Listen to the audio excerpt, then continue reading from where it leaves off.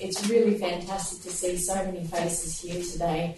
I have to admit that leading up to the event, my colleague Fiona Cameron and we did have a couple of scary thoughts and thought that we may be talking to an empty room and having to eat 60 bagels on our own. Fortunately, that is not the case, so thank you for saving us from that ugly scenario. I really genuinely want to thank everyone for making the choice to be here this morning. I know it's not easy escaping your commitments, be they work or other, but your decision to be here today tells me that we share a common value around the importance of clinical trials and medical research. Today is all about raising valuable awareness about clinical trials, but with an important emphasis and focus on the role of the patient. So you being here also tells me that you really value that, which is fantastic. And to the patients and trial volunteers that have joined us today, I say thank you. And if you're not fully aware of the significance that your participation has on the future of healthcare, then my hope is that you leave today feeling a whole lot more special and enlightened than when you arrived today. So for those of you who don't know me, my background's in nursing. I've worked in healthcare for around 25 years. Predominantly in clinical trials research. I've held many different roles. I've been a trial nurse coordinator. I also managed the dermatology clinical trial unit at the Skin and Cancer Foundation for a few years, and I still work there at the moment, although Professor Foley, my boss, doesn't think so. I'm primarily involved in the establishment of a dermatology clinical trials network. I also am the Business Development Manager for Clin-Trial Refer, which is a mobile app and website platform that helps connect patients and doctors to current clinical trials. And my third hat, of course, is I'm the co-founder and director of the White Coats Foundation. So what is White Coats Foundation? Well, basically the White Coats Foundation is a not-for-profit that's dedicated to supporting the discovery of better health through awareness. We came into existence last year because we recognised there was a need to raise awareness about the role of clinical trials out in the community. Generally speaking, I think the public is very aware and familiar with donating money to medical research and the importance and the value of that. And everyone's always keen to learn about new discoveries and medical breakthroughs, understandably. But how do we go from lab bench to bedside? How do we translate those discoveries and potential new treatments into actual treatments that people can benefit from? Well, it's the story in the middle that's missing, and that's clinical trials. And clinical trials provide the evidence base for healthcare practice, but they require the generous participation of patients and healthy volunteers. So we're here to shed light on that story. We want to share that story. We want to humanise the drug development process. We want to highlight the fact that it's real people participating in clinical trials that are a key reason that new and improved therapeutic interventions are available to all of us to potentially benefit from. We also want people to know that they can access medications in their development phase through clinical trials and that they can be potentially life-changing and even life-saving. What we're not here to do is encourage or coerce people to participate in clinical trials. That is a very personal decision. But we do want to empower people with knowledge and ensure that they have access to choice, particularly in circumstances where those choices are limited or there are none. So how do we plan to achieve all of this? Well, we've got lots of different awareness initiatives in the pipeline and bright ideas. And some of you may remember when we launched last year, we released this thank you video.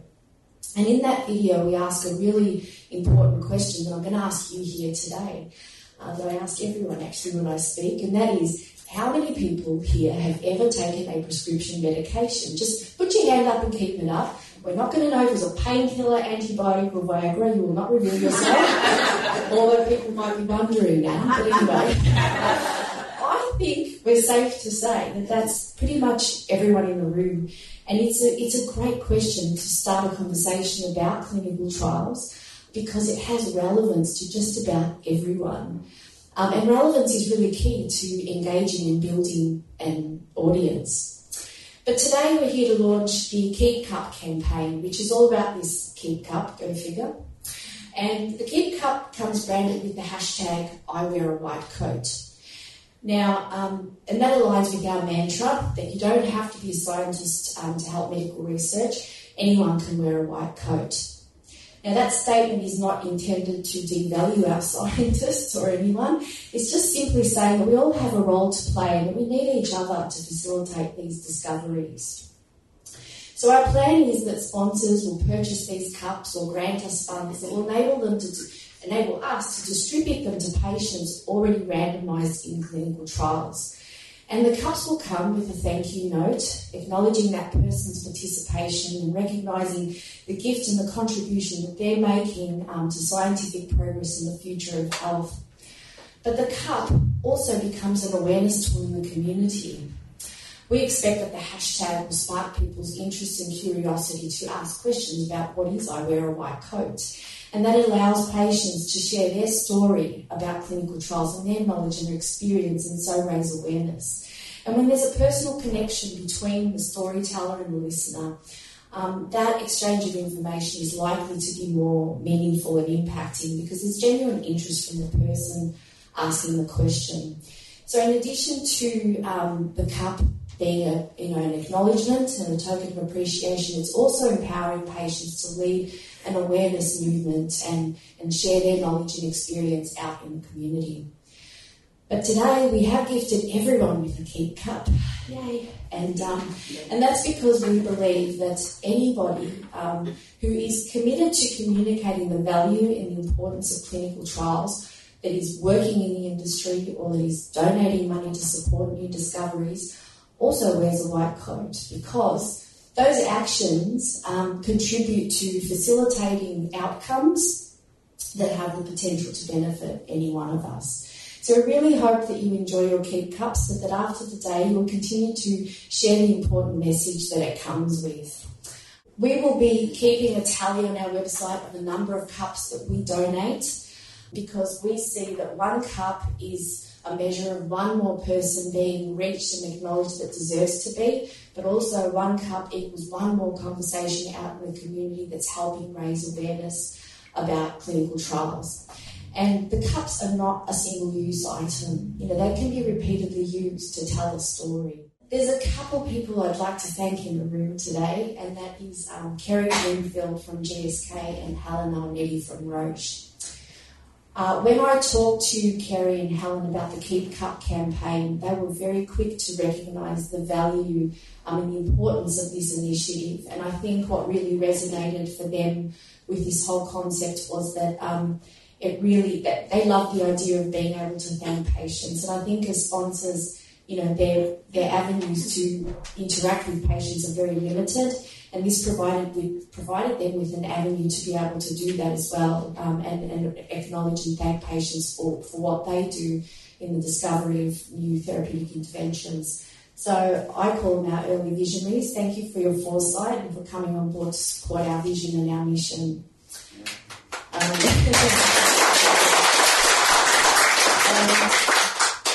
If you'd like to be like Kerry or Helen, you can. We want more Kerrys and Helens. Please feel free to come and talk to us. We're an organisation that's here to stay. We're creating a platform for ongoing awareness. So we'd be very happy to talk to anyone that wants to support our vision, our mission in any way. And I would also like to thank our venue partner, St Vincent's Hospital, for providing us with the space here today to have the launch. So thank you to St Vincent's. I would also really like to thank all of the speakers and panellists that are here today who've given up their valuable time to participate in this initiative. We're very grateful, and you will meet each of them as we go through the morning. So I know that Megan Robertson is very keen to say a few words and welcome you all here today. So I will now pass over to Dr. Megan Robertson, who's the Director of Research at St Vincent's Hospital. Thank you.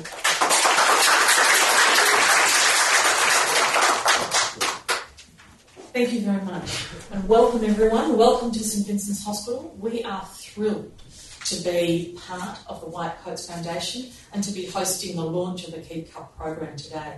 Before I progress any further, I'd like to acknowledge the traditional owners of the land, the Wurundjeri people, and acknowledge their elders, past, present and emerging. We see the White Coats Foundation as being so well aligned with what we do at St Vincent's and our mission and our aim to improve healthcare that it's just a wonderful, wonderful organisation. So St Vincent's Healthcare is really well renowned for our excellence in clinical care, and we've actually been, St Vincent's Hospital Melbourne has actually been named as one of the 100 best hospitals in the world this year.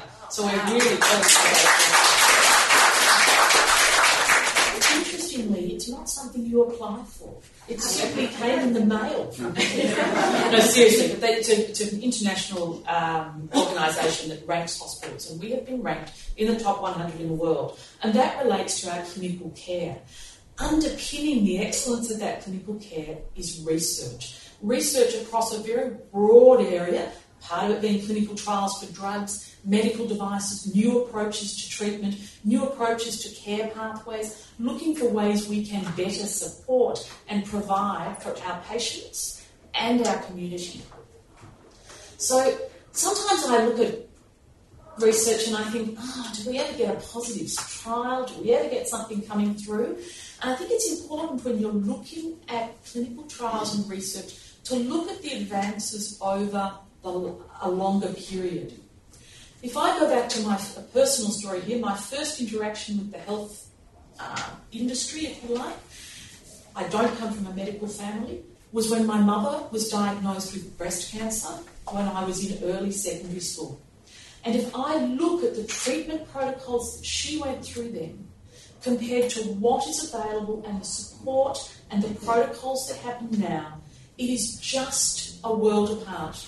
We really have gone towards patient-centred care, towards thinking about the impact of our treatments and how well we can treat patients and have them as part of the journey, as well as, advancements in surgery and medication and chemotherapy and so forth. But all of those changes in care, that change in paradigm, has all been underpinned by research. And that research is underpinned not only by clinicians, but by participants and people who agree to be part of the process, part of that aiming to make care better. As an intensive care physician, when I go and ask people for consent to be part of a trial, one of the most common things I hear is, I know this may not make any difference to my relative, but if this can help someone else in the future who may be going through this, then I want to be part of it.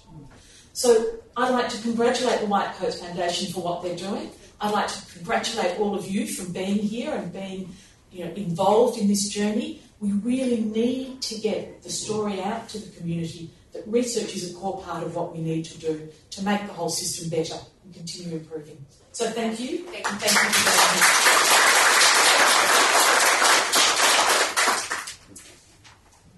Right, well, it is with great pleasure that I get to introduce you to our next speaker, Michelle Gallagher, who, in addition to being a very accomplished person professionally, is just an awesome human being, period. And we're very fortunate to be able to call her our ambassador. Her bio reads like a novel, that's why I need notes. But I do want to give you some background on Michelle. She's an entrepreneur, an allied health clinician, advocate and leader in the Australian life sciences and health sector for over 25 years. Michelle established the Social Science, a digital communication technology and content agency focused on the science, health, engineering and technology sector. You don't want to say that too fast. She successfully sold the Social Science, a US-based company, to a US-based company, ShareRoot, last year, who are a marketing technology developer. And not even 10 months post-acquisition, Michelle is now promoted to the CEO role. She's a champion of the Victorian biotechnology industry in advocating for women in STEM. She was awarded the Victorian Telstra Businesswoman of the Year in 2017 and Victorian Entrepreneur of the Year in 2017. She was inducted to the Victorian Honour Roll for Women last year, and I believe you're almost near completion of a Global Executive MBA. Is that right? Fantastic. Just slide that into all the other work we do, sure. And she's also been a healthy volunteer for a year-long Ebola vaccine trial, and she's a vocal advocate for the value of clinical trials in our healthcare system. She's a leader, she's an influencer, she's a collaborator, she's a mentor, and very importantly, she wears a white coat. So I'll welcome Michelle.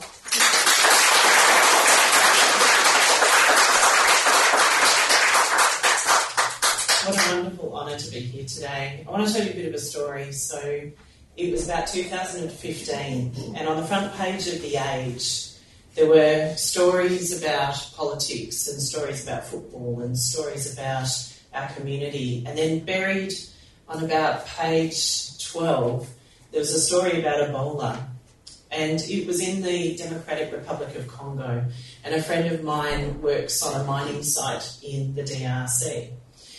And knowing how long it takes to develop a vaccine and knowing how hard it is to get people to volunteer, I decided to volunteer as a healthy volunteer for an Ebola vaccine study here in Melbourne.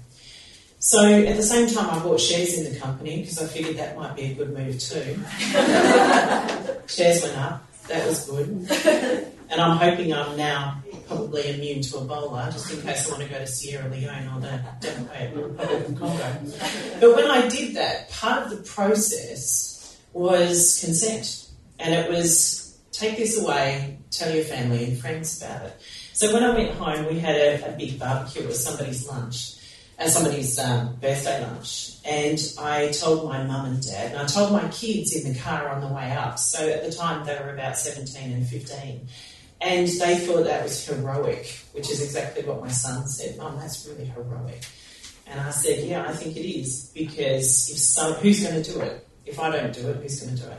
And then when we got to the lunch, I told my parents, and there was silence, absolute silence. And then my sister-in-law, who's one of my best friends, she burst into tears, and she took me into the kitchen and she said, why? Why are you doing this? You don't have to do this. Why is it you? You're a mother, you have responsibilities, you own a company, what if it goes wrong? And I said, but if I don't do it, who's going to do it? And she said, but not you, somebody else should do it. But that's my point, who should do it? We should do it. And as Christine said at the start, when you raised your hand and you took a drug or you used a medical device or you were diagnosed using some new technology, all of that needed to be tested not only on animal studies or doing it in animals first, but it needs to be tested on healthy volunteers. So many of you in the room might be volunteers that have an illness or a condition or a disorder. I'm lucky, I'm not sick, but I have a role to play. I have a role to play not just in the drug development industry, which has employed me for 25 years, but I have a role to play as a mother and as a wife and as a daughter and as a partner in this community, and part of our community is what I can do for you too. But it was an important revelation to me that the response I got from my kids was, wow, that's really cool, Mum, and that's really fantastic, because they are global citizens. They're part of a new generation that I really admire and love in the way that they think about the world as a global space. My background, I came through as a clinician in allied health and was involved in research right from my honours year.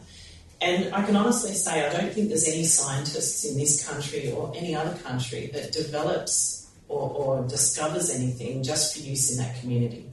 I think all scientists, all clinicians, all technology developers want to see their discoveries and their developments have a global impact, not just a local impact. We often don't think beyond our own community, but in the space of medical research, and particularly clinical research, we have to think globally, not locally. We can't afford to be Australian. We need to be part of a global community here. I'm very proud of that. And at the same time I was doing that, a very close friend of mine had stage 4 melanoma. And she's also worked in the biotechnology industry all of her life. And the very first thing she did when she called me, she said, I want you to be my clinical power of attorney because I want you to help me make the clinical decisions that will support my care. And at that time, we decided the doctor that we chose needed to be a trialist. And that was actually our core decision. We said we don't necessarily want the best, we don't want the most admissive, the easiest to get in touch. We wanted the doctor who was most involved in clinical trials, particularly around melanoma. We knew that there were new drugs coming down the tube. We wanted to make sure she could access that. We also knew that there were lots of other radiation clinical trials going on and different approaches to radiation. So she accessed all of those things in the last 2 years of her care, and she lived her life very, very well and very healthy until the last sort of few weeks. But again, the same thing when we went to her family and said, we're going to get her into a clinical trial and we're going to do this with these doctors. Her parents, who are Greek and don't speak very good English, were appalled and said, no, we're not allowing that.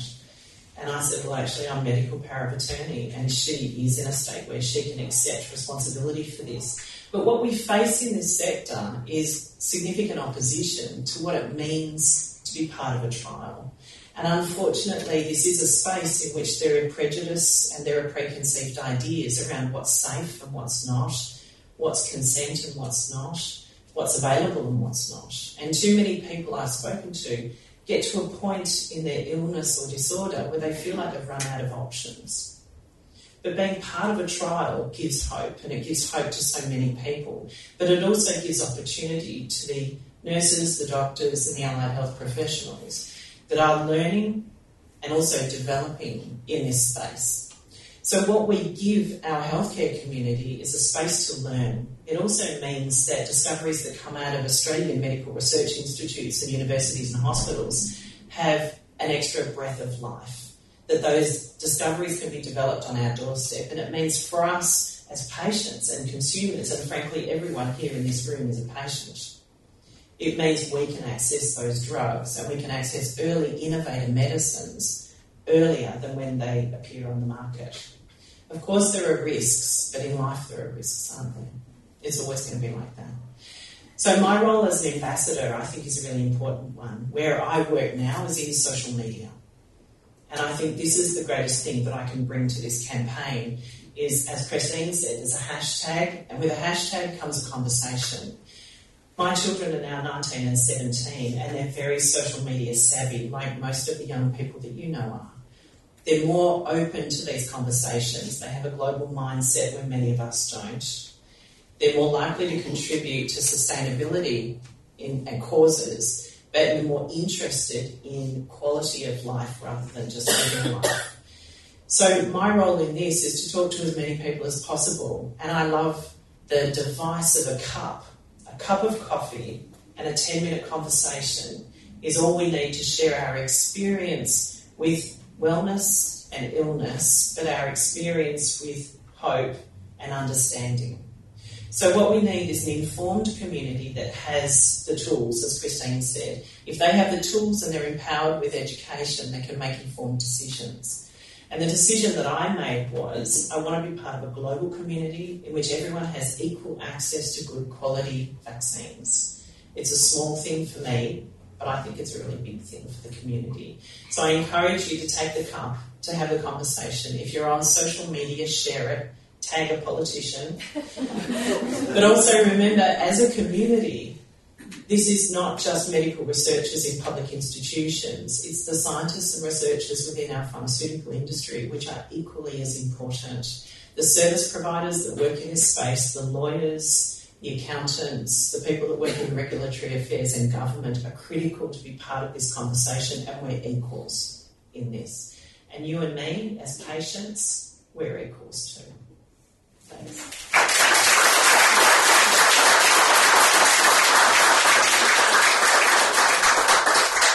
Fantastic. Thank you so much, Michelle. And I was at the Asia Pac, the SCRS Asia Pac Summit last week, and was sitting on a patient centricity panel, and you mentioned that we're all patients, and I actually made a point last week of saying that the only difference between you and I and a patient is a diagnosis, and that could change very quickly for any one of us. So yeah, it's good you touched on that. I get to now introduce you to another wonderful person, Simone Yendall, who's the General Manager from the Australian Clinical Trials Alliance, or ACTA. So ACTA is the peak national body supporting investigator-led clinical trials networks, clinical quality registries, and the clinical trial coordinating centres that support their work. Simone's here today to talk to us about the consumer and involvement and engagement toolkit. That always trips me up. It's being developed collaboratively between ACTA and the CTIQ. So participating in clinical trials as a volunteer is just one way of being involved in research, but Simone's here to talk to us about other ways that people can get involved. And I will get your slides up.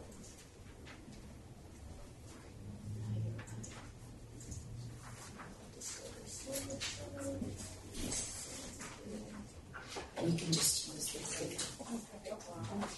Please make welcome.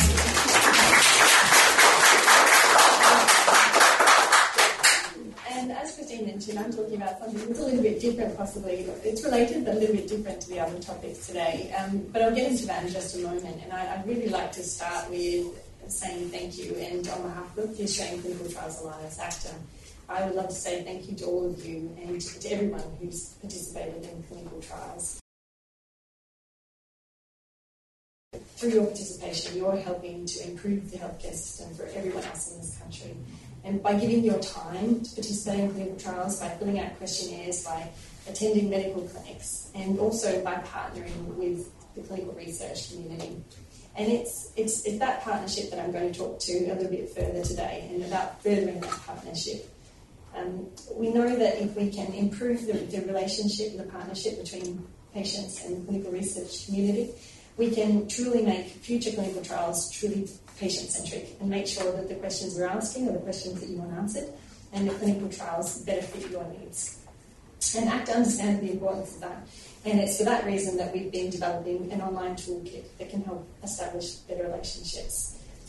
We all know that patients are at the centre of the healthcare system, and at ACTA we're putting the focus on trying to embed consumers in every aspect of clinical trials.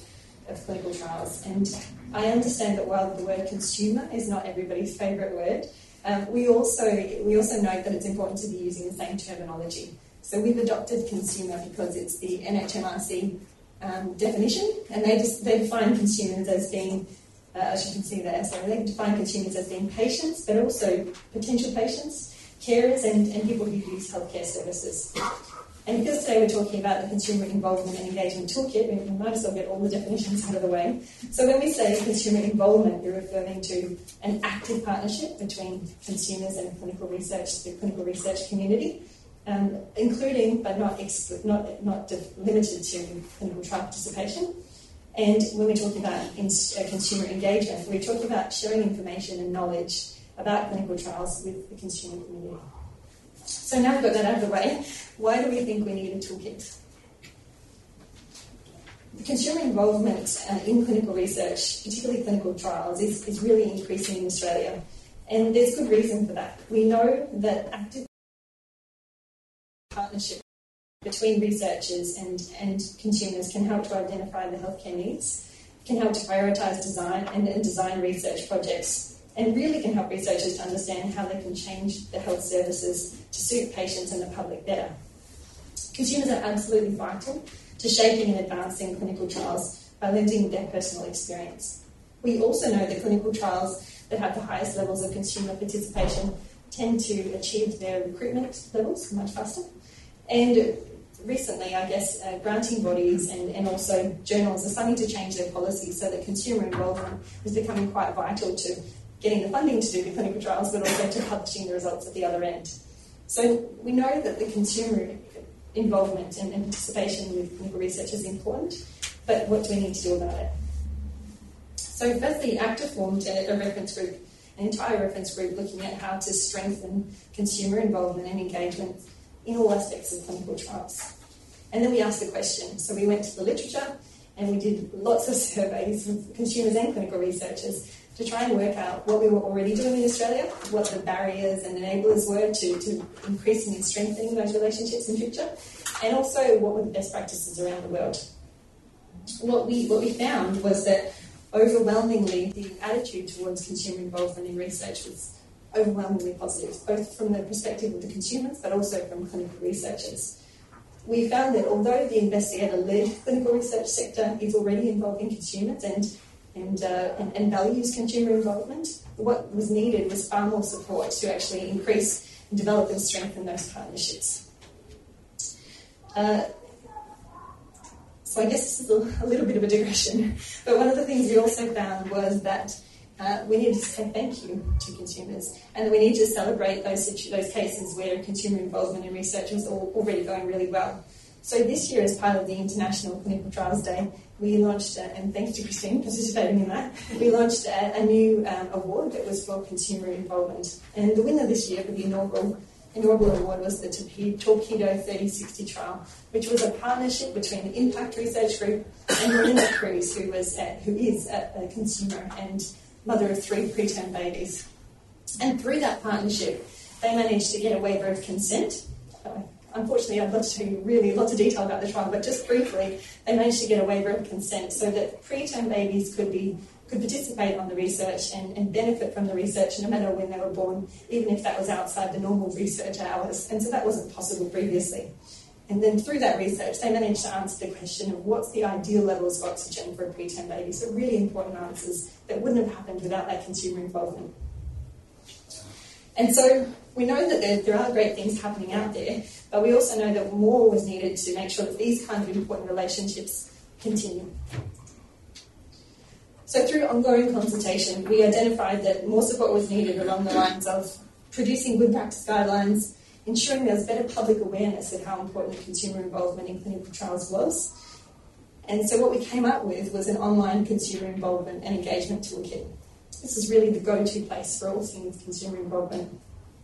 Basically, it was initially conceptualised as a map that looks at all the existing tools and guidance documents along the entire spectrum of clinical research, taking things from international best practice, creating new documents from Australia that fit our purposes.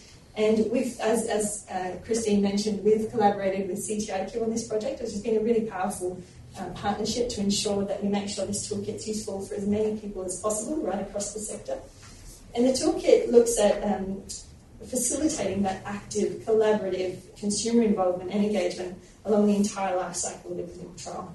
And it's primarily focused for researchers and for research organisations to help them grow that relationship with consumers. But down the track, we hope we'll have more consumer-facing tools on there as well. And we imagine that this will continue to grow and become and add more tools to it as we go. So this is what it looked like initially when we were mapping it out. But as we go, we're trying to make it as simple and accessible as possible. These are actual screenshots, so it's under development at the moment and will definitely be launched later this year. So ultimately, just to wrap up, we hope that by connecting consumers and with clinical trials at all stages of the process, we hope to see that the development of a stronger and more efficient healthcare system.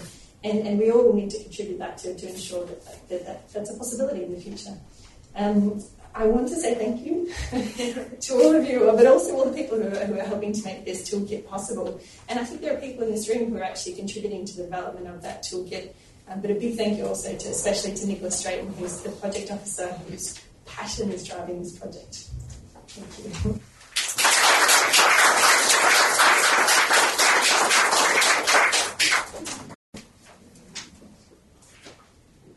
Okay, great. If I could have our panellists come to the front and take a seat, we'll get ready for our thank you session now. And I will pass over to Dr. Tam Nguyen, who will be facilitating this part of the morning. So thank you to Tam, and thank you to all our speakers. So I'll just quickly introduce us. So we've got Kerry Bloomfield here. Tim Green from CSL, we've got Helen Almetti on the end from Roche, Dr. Louise Murdoch from Emeritus Research, and Richard Borelli from Royal Melbourne Hospital. And I'll pass over to you now, Ken. I have a very easy job of having a fantastic panel here, really sharing their experience in terms of their insights, and obviously from the perspective of why clinical trial participation is important, and hearing that broader impact. And we often don't share that with our patients, our participants, and so on and so forth. So we've got about 30 minutes in terms of hearing some of the insights, and I'm sure there'll be opportunity to ask questions. But first of all, thank you to the panel, but also thank you to all the participants. So I'll start with Kerry and let you introduce yourself and I guess in terms of your insights in terms of why patient or the clinical trial participation is important in this space. Okay, thanks Tam, and hi everyone. So Carrie Bloomfield, I head up the clinical research team at GSK Australia, so GSK is based just up the road. I've worked in clinical trials pretty much my whole career. I started working in London actually in a phase 1 unit and I ran healthy volunteer studies. So I used to pop downstairs and get myself involved in clinical trials from time to time. So clinical trials I guess is part of my blood from a career perspective. The importance of patients in clinical trials. It's what I love about this White Coats Foundation and this campaign in particular. As a pharmaceutical company, as part of the industry, we don't have a lot of interaction with patients. We talk the word patients every day. Patients are part of our core values. We have photos of patients who've given their permission to have their photos on the walls at the office. So patients are a big deal for us, but we never have an opportunity to interact directly because of privacy reasons. My team are trying to deliver clinical trials every day. My team employed specifically to try and develop the medicines that GSK scientists have developed, and we can't do that without patients. Just yesterday, our weekly metrics, I was talking to my team about some new studies that are coming through and how quickly we get those started up, and I said to them, these assets could be really important to patients. We need to get them out to patients as soon as we can. So this campaign allows us to get a little bit closer to patients and show our appreciation because patients are critical to us. I have, a bit like Christine, whoever will listen, I have a mantra, or a thing I like to share. My vision for the community in and around clinical trials and as a patient myself is when you get a diagnosis, whether it's a mild condition or whether it's something much more serious, I want to be in front of my doctor and say, okay, thanks for my diagnosis. Let's talk about the prognosis in the future. What are the current therapies? What are we going to talk about in terms of treatment? But importantly, what clinical trials can I get involved in? Either because that might actually be the best option for me, that new technology, that new innovation that's coming through, could be actually the best option for me. There is a risk-benefit there around a clinical trial. You don't know whether it's going to be successful or not. But I want to be involved in clinical trials. I guess would be an educated patient, so I know about clinical trials, but that to me is really important. My mum has dementia. She still remembers us and knows who we are. But there are no clinical trials for my mum in dementia. And I bloody wish there were, because I would really like her to be involved in a clinical trial now while she's able to still consent. So I don't know, I could talk about the importance of patients in clinical trials. Every time I'm passionate about something, I tear up. It's really embarrassing. My kids are always looking at me going, Mum, stop tearing up about everything. But I'm really passionate about the importance of patients. I really want to say thank you. People to help their time for clinical trials.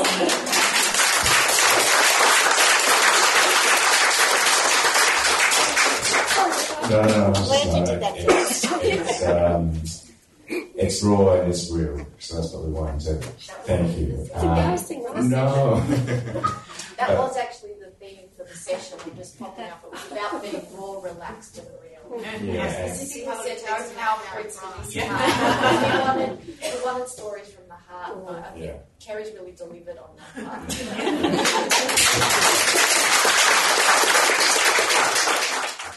Thank you. I'm not sure I can follow that with tears, but I'll certainly try and give you my story.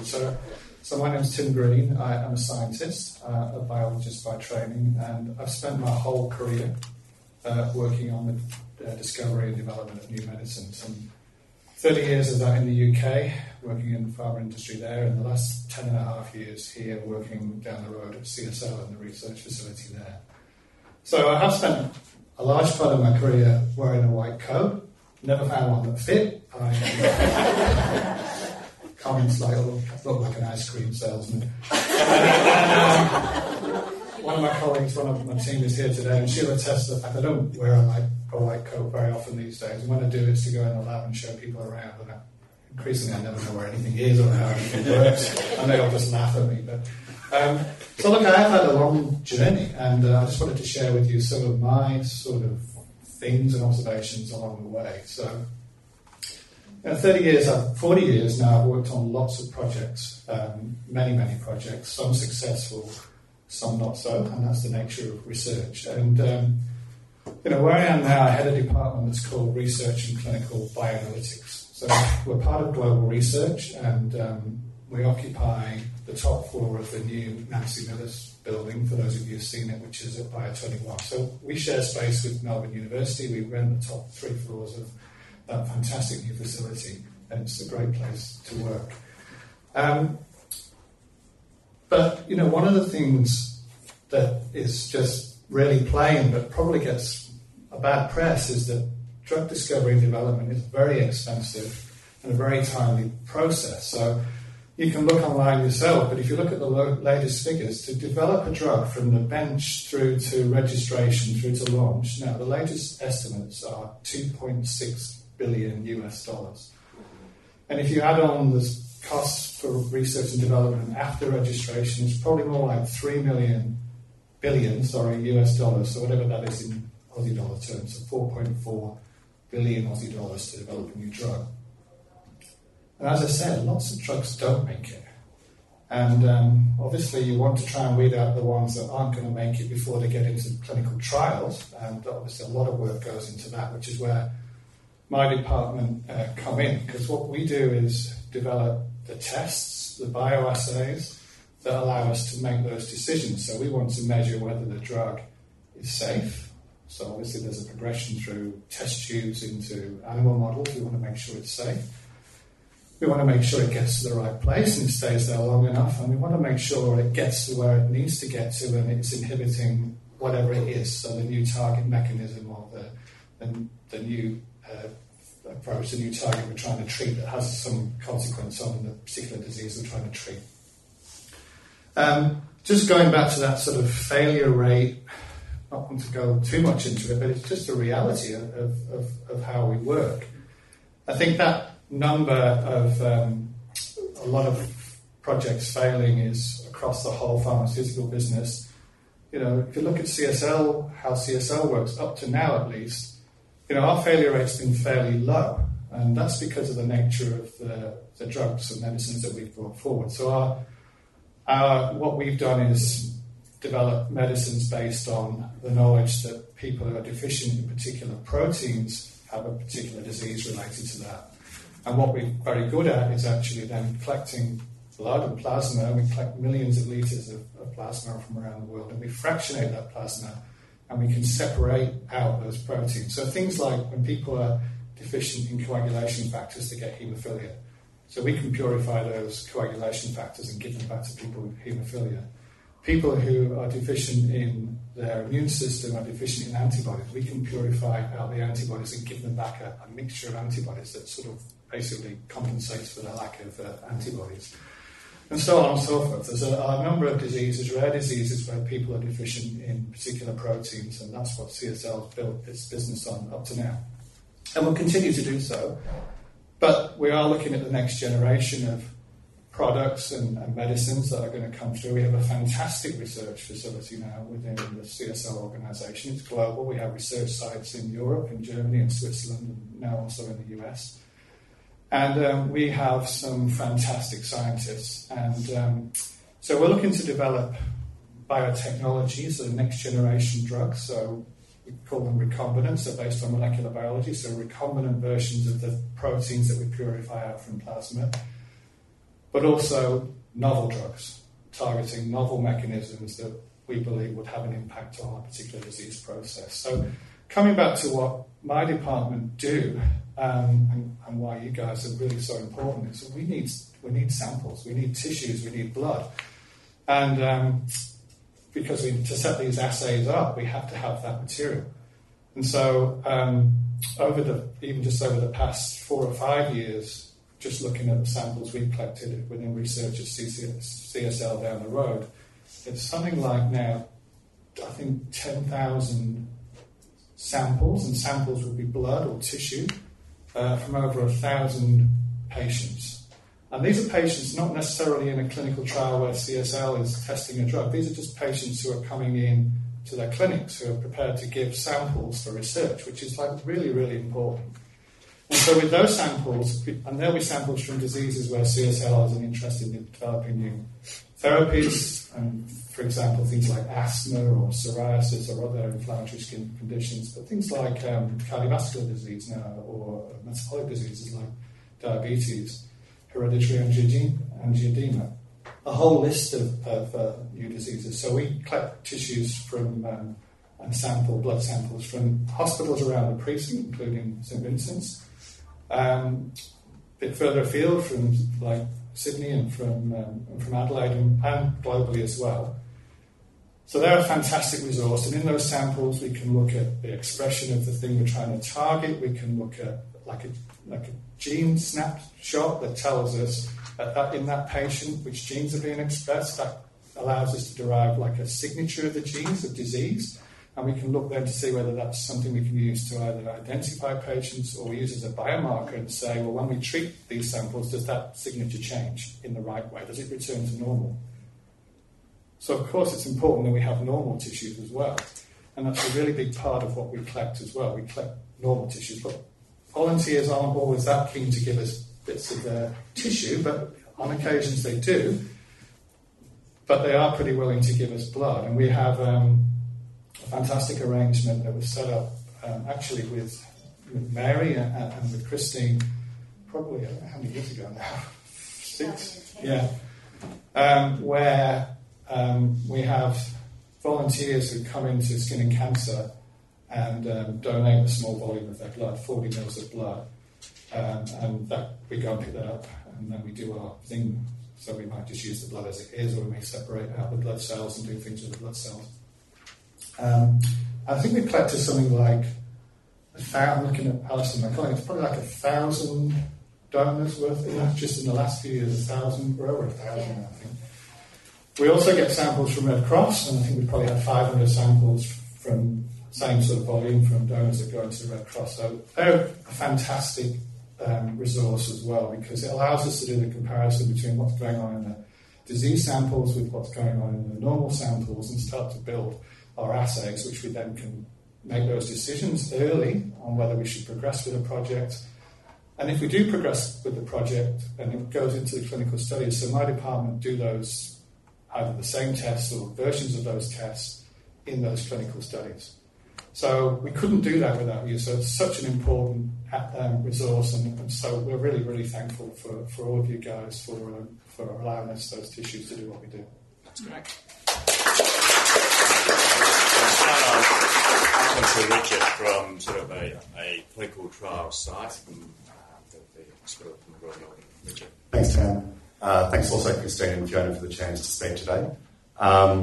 My story in coming into clinical research started about 15 years ago now, and Christine has a photo there, the first one, please, if you can. Yes. One prior to that. Oh, sorry. That's okay. It's a new desk. That one there. That picture taken there, that's me on the right-hand side there. You haven't changed at all in 15 years, which is pleasing. And the event was 24th of January 2004, my friend Mark's wedding day. And he was my best friend at the time. And back then I was working in retail management, so not working at all in clinical research. And can still recall the day very well. It was a fun day, lots of happy memories. And 2 years after that day, Mark was diagnosed with a brain tumour, the most severe type there is, glioblastoma multiforme, which was a tough time. And 1 year after that, he passed away, 26 years of age, which as you can imagine, was not easy. And at that time, before he passed away, his brother and I started looking into different options for him and his treatment, including clinical trials. And I had no knowledge at all of clinical trials prior to that point, and actually found it quite interesting and quite intriguing. And aside from wanting to help Mark and give him a chance, which unfortunately wasn't possible for him, it opened my eyes to this world of clinical trials that I had no idea actually existed. And shortly after he passed away, which was the 1st of May 2007, I was lying on the bed one day with the computer and typed into Google clinical trial jobs, and was amazed at all the roles out there and this entire industry, in fact, that again I had no idea existed, despite doing a science degree for 3 years prior to that. And so I sent off 5 letters, just speculative, hopeful letters to 5 different companies who work within Melbourne within clinical research. And of those 5 companies, 2 didn't reply. 2 replied and said thanks, but no thanks. And 1 replied and said come in for a chat. And I had that chat. And luckily enough for me, I was offered a role as a research assistant. That was 3 months after Mark had passed away, so August 2007. And I worked there for 7.5 years and then moved across to the Royal Melbourne Hospital in 2015 in my current role. And so much of my story, I guess, is Mark's legacy and trying to do something for him and making sure his life is not a waste. And so much of my motivation is around that. But it goes beyond that now because, unlike Carey, I do see the patients within my role. I'm quite fortunate, I guess, that my role is just down the hallway from our clinical trial centre. And I see them walking in the door and their husbands and their wives, and they have children and they're often grandparents. And it makes it all feel a lot more real, actually seeing these people, these faces, these stories, these individuals. And that also serves as a motivation for me to do things as well as I can, to serve them, and my role is to serve the public. And much of my role, without going into details, is around what occurs before a trial gets opened within a hospital and starts enrolling patients. It's all the stuff behind the scenes, all the boring paperwork and contracts and ethics and governance applications and things like that have to occur before that first patient walks in the door. So me doing my role the best that I can helps people and helps families, which is certainly motivating for me.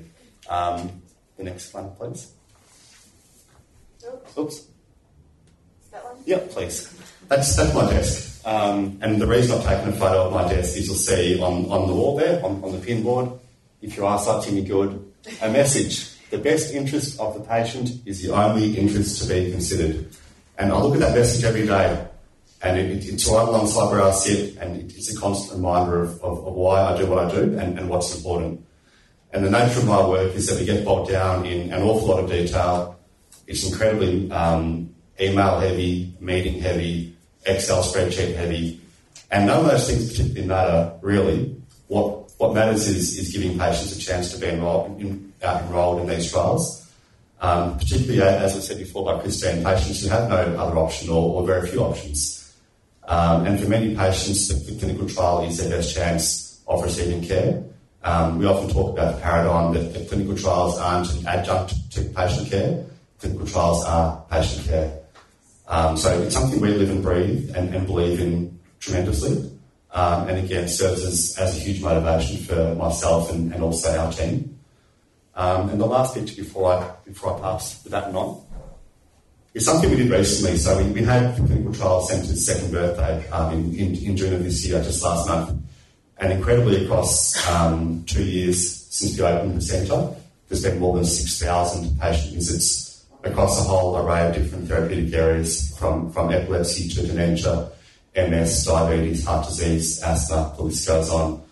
And I spoke with my team about how we could celebrate the occasion, and we had a nice afternoon tea rather, and welcomed the research nurses to be involved in that, and had a lovely day. But we also wanted to do something for the patients to recognise them, because without the patients there is no clinical trial centre.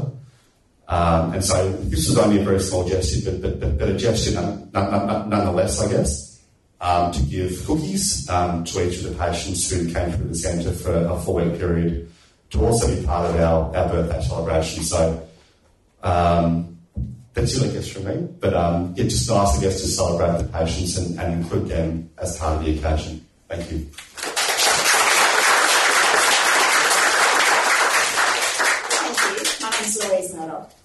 Thank you very much for inviting me along to speak today. I did bring some notes because I think that'll work out better for me. I'm a GP by training, and after I was lucky enough to have a few too many children, I got out of general practice and started working in clinical trials roughly 10 years ago. I do my best to thank our participants as often as possible, and I am thrilled to be here today to thank everyone who participates in clinical trials. As we know, clinical trials help answer questions. They help improve our ability to prevent, detect, diagnose and treat illnesses. Without participants, we would not be able to develop medications as safely as we can. I'm often asked, why do people sign up for clinical trials? It's a good question. I've heard many reasons. All of them are important and all result in the patients giving their time and making a commitment to what is sometimes a complicated process. Personal benefit is one reason, but certainly not the commonest or the most significant. Clinical trials allow patients to access medication which may otherwise be unavailable to that person. They may have tried other options unsuccessfully, and a trial offers them the hope of a new medication that may help them with their condition. I've seen many patients personally benefit from participations in trials, and it certainly helps make their efforts feel more worthwhile when they do benefit, but they don't always. We've had a ballet dancer who'd run out of options with treatment of her rheumatoid arthritis, and she was able to dance again thanks to involvement in a clinical trial. We've had a woman who was able to get back to running her own business thanks to involvement in a trial. Then there are the simple things so many of us take for granted, like the patient who enjoyed the simple joy of being able to sit on a picnic rug with his family. I think patients are absolutely extraordinary in their perseverance, despite in some cases no obvious benefit. They'll persist through a placebo-controlled period, tolerating frequent visits, blood tests and other investigations, whilst gaining no relief themselves. These patients tirelessly persevere, hoping that their efforts will help find a better treatment for their condition or for others.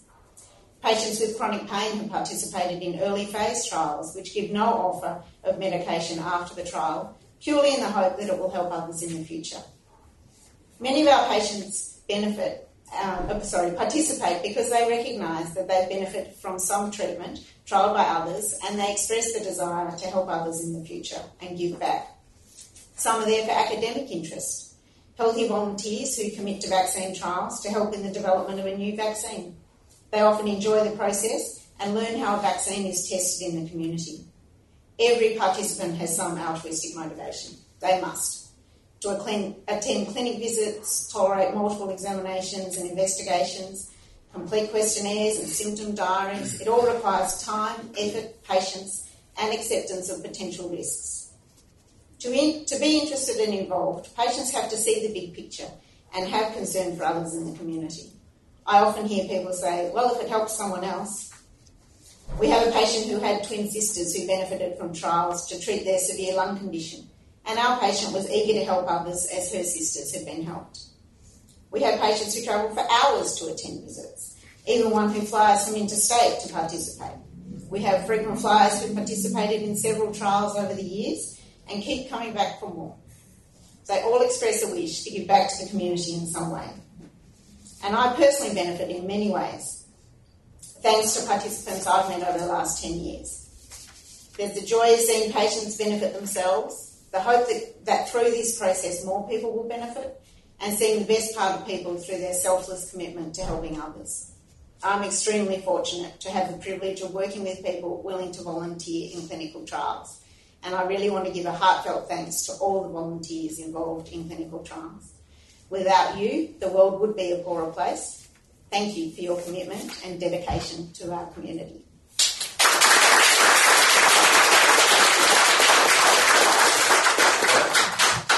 Well, last but not least, firstly, Christine, congratulations. This is really a noble and innovative campaign, and Roche is certainly thrilled to be behind it. So, congratulations. We look forward to seeing this evolve as we go. My name's Helen Arnetti. I'm the country head for Roche Australia, and I'm based in Sydney. I have a very large team and a smaller team in Melbourne. And together we do about 120 trials and enrol about 5,000 patients. We have about 5,000 patients active at the moment. One of my key roles, I've been in research now for 27 years, and I've seen amazing things happen.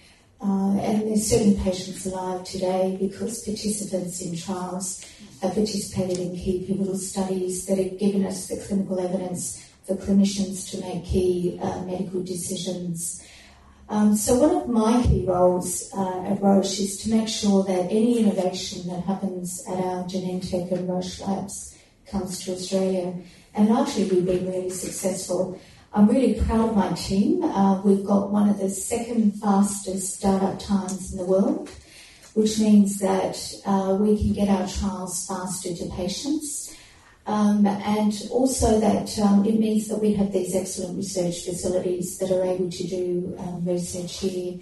So that's why the White Coats Foundation is fantastic, because that supports the need in clinical trial awareness for patients to participate in these great trials. I'm also a volunteer, Tim, so you might be pleased to know that I've donated my stem cells, or my cord blood. I was very fortunate to have the gift of 3 children. And during that time, I did donate my cells, and if they were not matched, I donated them to research, to a public bank. And I felt what it was like to be vulnerable as a patient, to understand the risks and benefits, to undergo through a consent process, to not know where my data is going, to not know where my bloods are going, not where my cells are going. So I completely walk in the shoes of patients. I know exactly what it's like. So that's why I challenge my team all the time to think about the patient first, because it can be, as Christine and Carrie has said, it could be, and your example too, it could be someone in your family. And certainly within my team back in Sydney, I have a number of people going through a health journey, and we're working through different clinical trials for them. So even when you work in the industry, it's very difficult to get access to trials, and so that education piece is absolutely critical, and I think the White Coats can certainly help with that. So I wanted to finish by just really acknowledging this really extraordinary work that patients do. Without you, you may think it's a one-time example. The information and data we collect forms a broader group of information that forms evidence for us to present to regulators, to move our treatments through the discovery process, to have them registered and to be provided not only to Australians but to communities around the world. So I just simply wanted to finish with thanking all our patient participants. Without you, we simply would not have the clinical evidence we need to progress our treatments.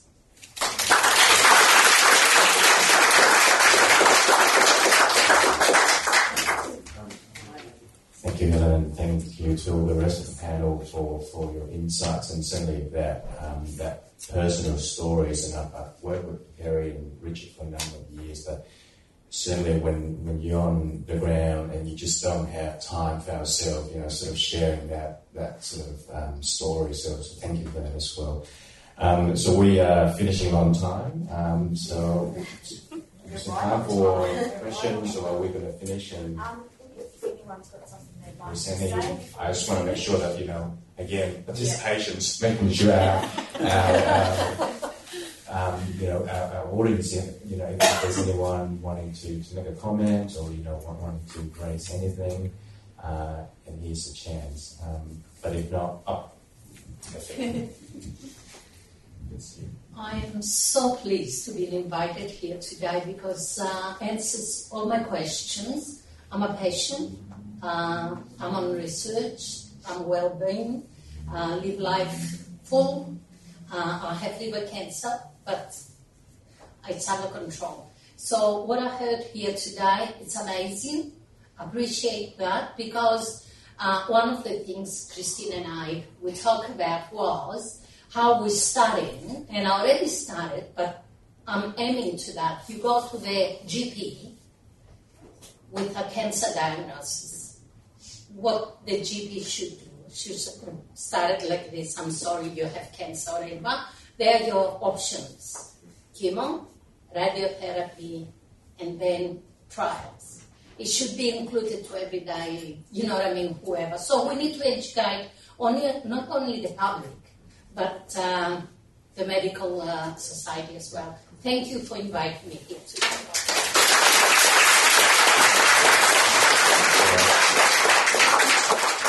And what we just happened there, just in terms of that partnership between patients, the GP, hospital, but also pharmaceutical companies that will have to work, together in this space and to carry points, and certainly I want to make sure that when I get to the stage where I need something, there should be something there, and not just for me, but it's for everyone else, So thank you again, and as a token of appreciation, there's a little gift for all of our panellists, so just make sure you pick up that gift. And I'll hand the microphone back to Christine. Thank you.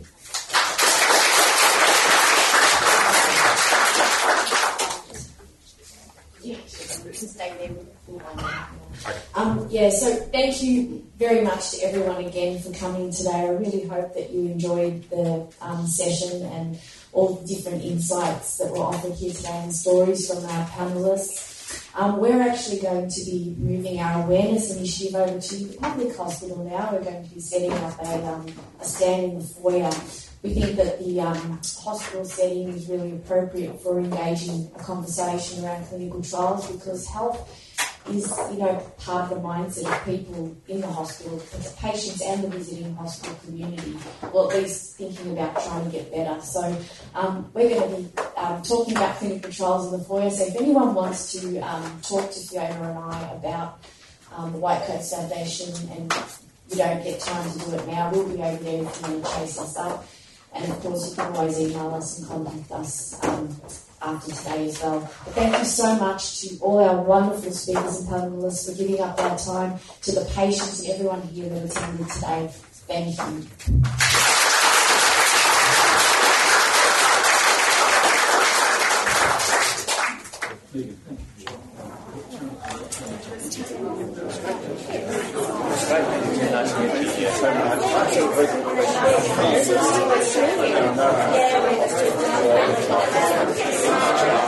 Thank you very much.